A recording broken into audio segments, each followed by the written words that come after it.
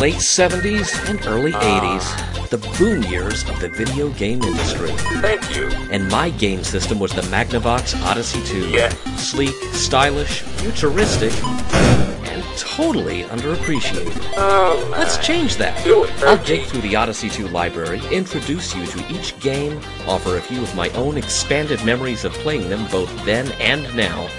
We'll see if those games hold up today. Amazing. I'm Earl Green, and this is Select Game. Welcome back, everybody, to Select Game, the expanded memories of the Odyssey 2 podcast from thelogbook.com. We've got another fun, short topic for you again this month, something to spark some conversation, some thought, some kind of alternate history, alternate universe thinking, if you like. Just something a little bit fun. Third-party games for the Odyssey 2 and Video Pack were few and far between. In North America, the only third-party games that ever made it into stores were the two Imagic games, Demon Attack and Atlantis. Europe and South America not only got the Imagic games, but a quartet of Parker Brothers games as well. Of course, as we now know, there were other Parker Brothers titles waiting in the wings that never saw the light of day until much later, such as Tutankhamun and Spider-Man. When I was a kid, I wrote to the Odyssey Adventure magazine, the official fan club magazine published by North American Philips, and asked why there weren't more third-party games because, you know, I was already an avid reader of such publications as Electronic Games magazine, so I knew the difference between first and third-party titles.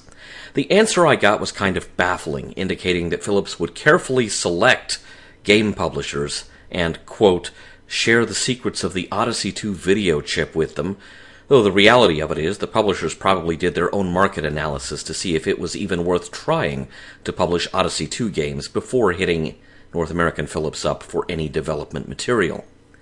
Imagic was noted for being pretty platform agnostic. 2600, Intellivision, ColecoVision, various computers including machines as relatively obscure as the TI-99 4A, Imagic did it all. It was like they were on a mission to get their games onto every system out there. Parker Brothers was similarly platform agnostic. They had undoubtedly paid a heap of money to license arcade games like Q*bert, Frogger, Super Cobra, and Popeye, so why not spread these games around as far and wide as possible to try to recoup that investment? So which other publishers should have given the Odyssey 2 a shot? What games of theirs would have translated well to the Odyssey 2? Now, I tried to brainstorm this with a very realistic expectation of what could be accomplished with the Odyssey 2 in mind. And with those limitations in place, I could really only come up with a few answers. But one or two of them might still surprise you. Activision's games really changed the playing field as far as the Atari 2600 ecosystem went, but they also pretty much invented the third-party video game software industry in 1980. And let's make no mistake, with its founding members consisting entirely of former Atari programmers, Activision was initially entirely dependent on the market for Atari 2600 games. There were versions of Pitfall and Stampede for the Intellivision, and Activision later spread its wings to publish games for other platforms and even home computer systems, but these were very much an afterthought. Activision was founded to make games for the Atari VCS. Now, with that in mind, it would not have surprised me to see Activision try to make, well, about as many Odyssey 2 titles as Imagic did. 2 titles, let's say, to test the waters and see if there's a market there. Very much like Activision's earliest forays into the Intellivision library, and very much like Imagic's 2 games, these probably would have been somewhat scaled-down versions of games that had already existed for other platforms. My gut tells me that Pitfall and Freeway would have been the most likely contenders, though I will also admit that this thinking on my part may be heavily influenced by the fact that Odyssey 2 homebrew programmers have proven that those 2 games could be done on Odyssey 2 hardware. Pitfall fans are strongly advised to check out Wildlife, while Freeway fans need look no further than Chris Reed's Traffic. I would think that Laser Blast would have been another likely contender for translation to the Odyssey 2, so really the early, simple, less elaborate Activision games. But, due to the shrinking size of the North American user base of the Odyssey 2 by 1983 or so, it's probable that any attempt by Activision to step into the Odyssey 2 ecosystem would have lasted only 2 or 3 titles. This is a less obvious choice that really comes into sharper focus if you know what we now know about the relationship between North American Philips and Mattel Electronics, especially where the Odyssey 3 and the potential Odyssey 4 hardware were concerned. And if what I just said surprises you in any way, go back and listen to the Select Game podcast titled Who Killed the Odyssey 3. By the time the Imagic and Parker Brothers cartridges for the Odyssey 2 and Video Pack hit the stores, Philips and Mattel had already had some kind of discussions about joining forces on one hardware platform called the Odyssey 4 on paper, although the reality of it is that Intellivision probably had better brand recognition with the public. But software might have been a good place to test the waters of this relationship. M Network was primarily a publishing label that translated Intellivision games into Atari 2600 form, because if Atari is the elephant that won't leave the room, why not take some of that audience's money? But what if M Network had become a testbed for the Intellivision Odyssey partnership? Can you imagine an Odyssey 2 version of Tron Deadly Discs, or Lock and Chase, or a scaled-down version of Burger Time? Come to think of it, we do kind of have a test of what Tron Deadly Discs could have been like on the Odyssey 2, thanks to the homebrew Mr. Roboto, which was kind of equal parts Archon and Tron Deadly Discs. As odd as it may sound, this is a partnership that would have made perfect sense on paper.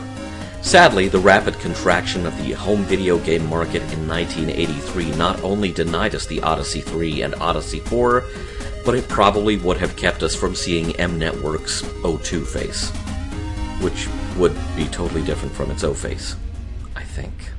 Never mind. This is my most way out there suggestion, but it makes a lot of sense.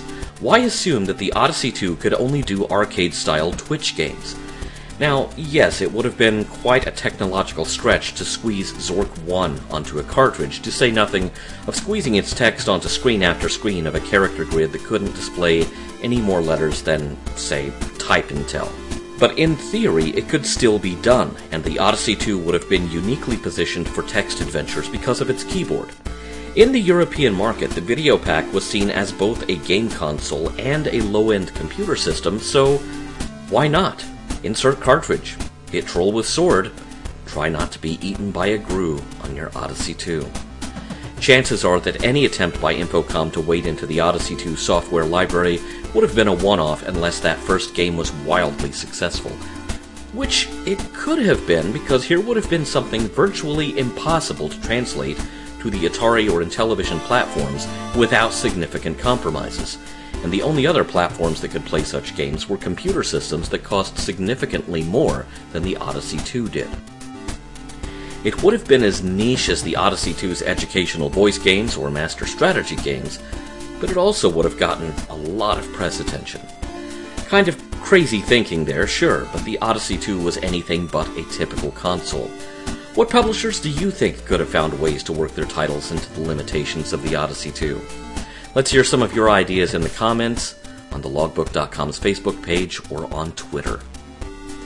I did get a lot of favorable feedback on the previous kind of short edition of Select Games, so between that and some significant limitations on my spare time, it could be that going forward Select Game will cover a single game in a somewhat shorter format, rather than trying to connect two or more games with a theme, which the show has done in the past. Hopefully this would also mean I could resume Select Game as a YouTube show as well as an audio podcast. Things are looking up, and I've had to work, save, and not spend or eat a whole lot to get to this point. Needless to say, anyone who feels like supporting the Logbooks, podcasts, and YouTube projects, such as Phosphor.Fossils and hopefully the return of Select Game, any support is very much appreciated. We've got a Patreon at patreon.com/thelogbook, or you can get us a coffee at ko-fi.com/thelogbook.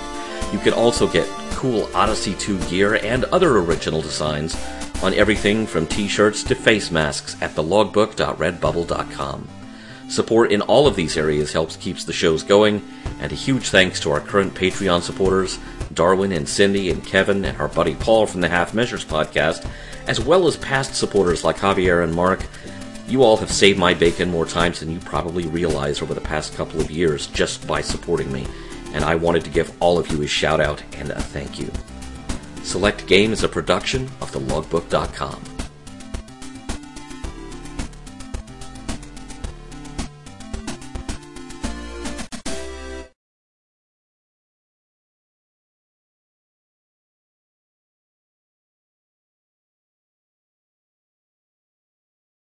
Sadly, the rapid contraction of the home video game market in 1983 not only denied us the Odyssey 3 and Odyssey 4,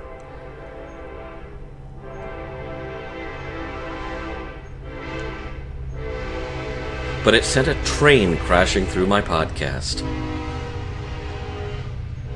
But then there was trouble